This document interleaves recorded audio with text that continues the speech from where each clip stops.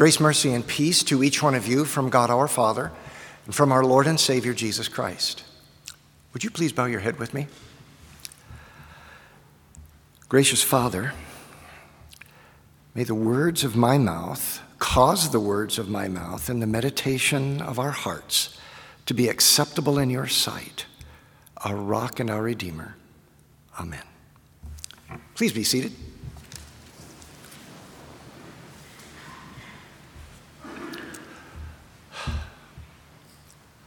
One of the wonderful things, at least it seems like a wonderful thing to me, that will happen when we finally get to heaven is that we will be able to get answers, at least I assume we will, to the questions that we have about things that have happened here on earth. Some of those things might be personal questions, events that have happened in our lives. Lord, why did I have to grow up without my sight? Someone might ask. Or why did you take Mom from us when I was only 2 years old? But there are other questions that are just kind of mysteries that we wonder about. We don't know, and God doesn't reveal the answers to us in the Scriptures. The Bible's big enough as it is. Most people don't read very much of it as it is. And He has put in the Scriptures the things we need to know in order to have eternal life, but He's not told us a lot about things about which we might be curious. We see through a glass dimly, He tells us, and that's true. One of the things that God has not revealed to us, except in sort of generalities, is the role that angels play in ministering to God's people while we're on our way through this life, on our way to heaven. The Bible doesn't give us very much information about angels, and that's probably a good thing. There are already people out there who want to put their trust in angels. I read an interesting set of facts about how you can know if your angel is talking to you. And one of them was if your ears are ringing, your angel's trying to tell you something. And I thought that had something to do with high blood pressure, or I don't know. Or taking too many aspirin or something makes my ears ring. I don't know. But anyway, but God doesn't give us a lot of information. And like I say, He tells us about our Savior. He tells us what we need to know, not necessarily the things we'd like to know. We know, for example, the names of only 3 angels. 2 of them are revealed to us in the Scriptures. One is Gabriel. He was the angel that brought the message to Mary that she was going to bear our Savior. The other is Michael, and we see his name in both the Old Testament and in the New Testament in the book of Revelation. And of course, the name of the other angel was not revealed to us in Scripture, but it was revealed to us in the movie It's a Wonderful Life. And his name was Clarence. So we have Michael, Gabriel, and Clarence. Anyway, no, it's not actually true that an angel gets his wings every time a bell rings. So anyway, but today is the day in the church year in which we celebrate the service that God has His angels perform for us, for believers. It sounds hard to believe that they actually would perform a service for us. But this is what we celebrate on this day. It's called Michael and All Angels Day. And our lesson for this morning talks about angels. And our lesson is found for us in Matthew chapter 18 and verse 10. And this is actually a warning that God gives. Jesus is talking with His disciples, and He gives this warning to His disciples. He says this: "Take heed that you did not despise one of these little ones." Isn't that interesting? He says, not even one of these little ones. "For I say to you that in heaven, their angels always see the face of my Father who is in heaven." Wow, that's a little bit of a mysterious passage, isn't it? But it's a warning. He's warning His disciples not to despise children. Now, is it only children? There's a little bit more to this passage that we haven't read, that occurs at the beginning of this sequence of verses where Jesus has taken a child, and it says a little child. It's a micro child, in fact, it says in the Greek. And He takes this child, a very small child, puts him in the midst of them, and he says to his disciples, unless you turn and become like one of these, you'll not get to see heaven. And so he is saying that Christian believers need to have, we call it that childlike faith, right? That faith that trusts in God, that trusts in Jesus as his Savior with a humble trust. So we know that Jesus is not simply talking about little children, but he's talking also about those believers with that childlike faith. Sometimes we're guilty of that, I think, of despising, that is looking down upon, of thinking that we're better than, or thinking other thoughts that they're unimportant, these children or these childlike believers. But he says that their angels have an audience with God at any time. Phew, that's kind of scary, right? They may be there asking God right now, let me go do something to this person who just has hurt this little child or despised this little child. We don't exactly know what all that warning entails, but that's certainly implied there, isn't it?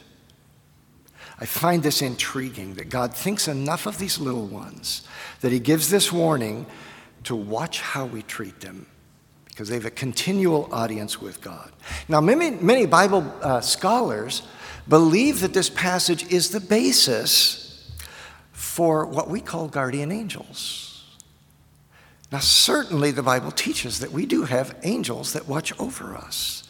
The question that the scholars argue about is this: well, is it a single angel that is assigned to us? Maybe, for example, maybe when we come into this world, is it a single angel, or is it one angel today and a different one tomorrow and a different one the next day?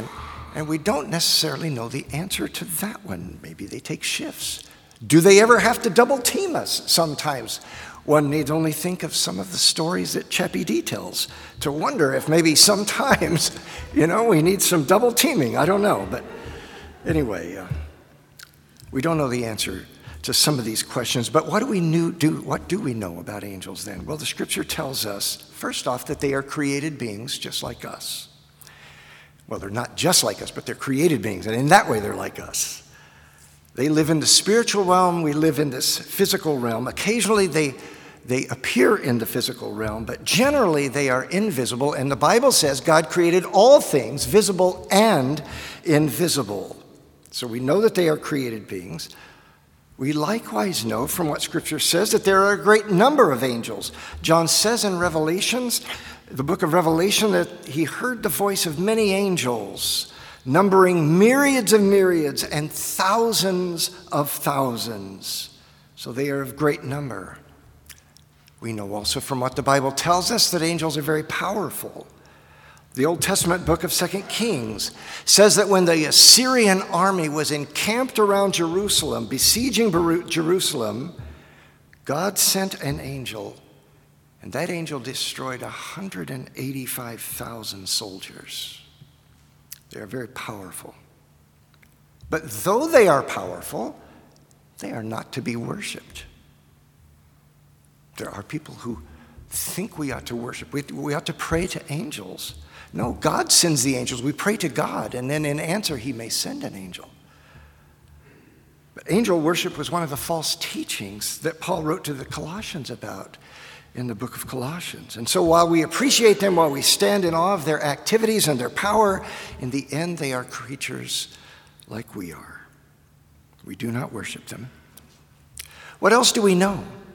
Well, we know, and we've already alluded to this, that they carry out God's plans.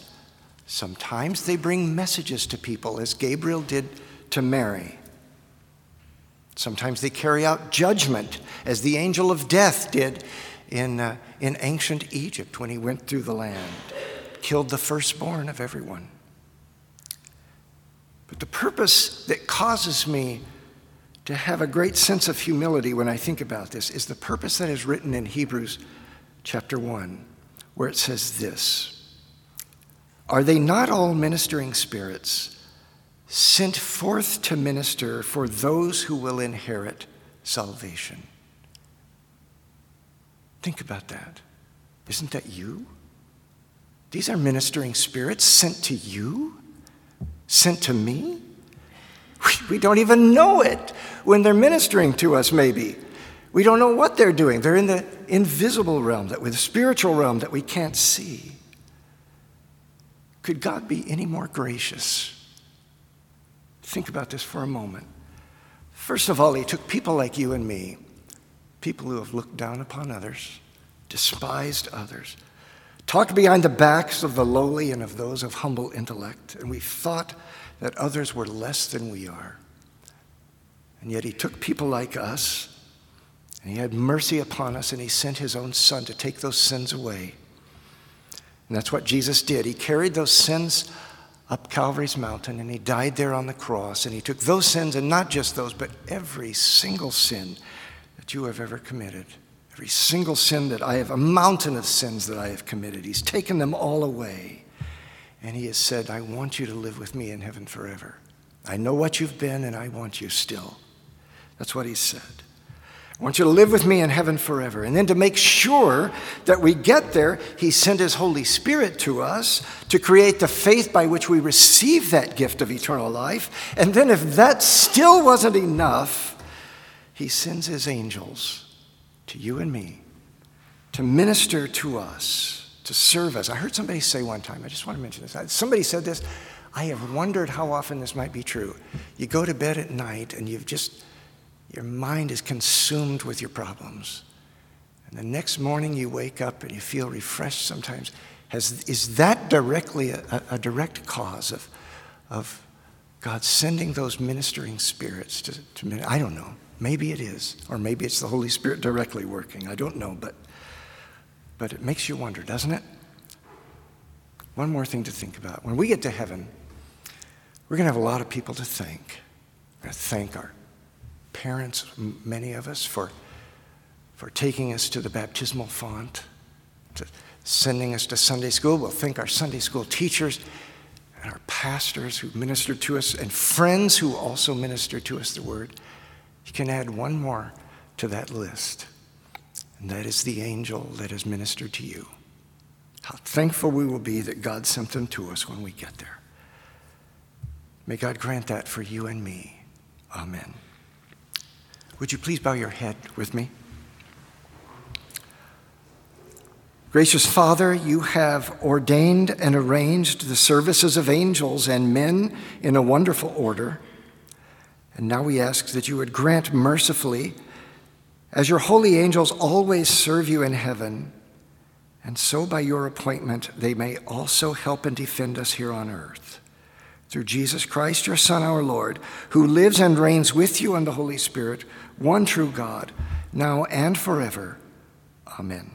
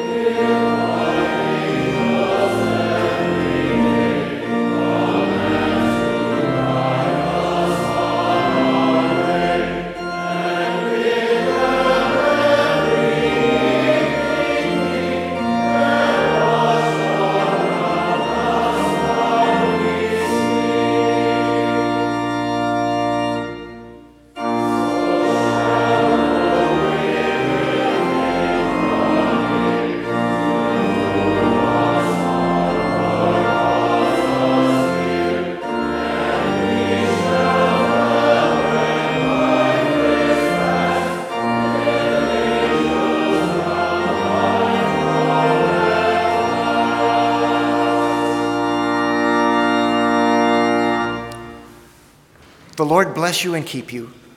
The Lord make his face to shine upon you and be gracious unto you. The Lord lift up his countenance upon you and give you his peace. Amen.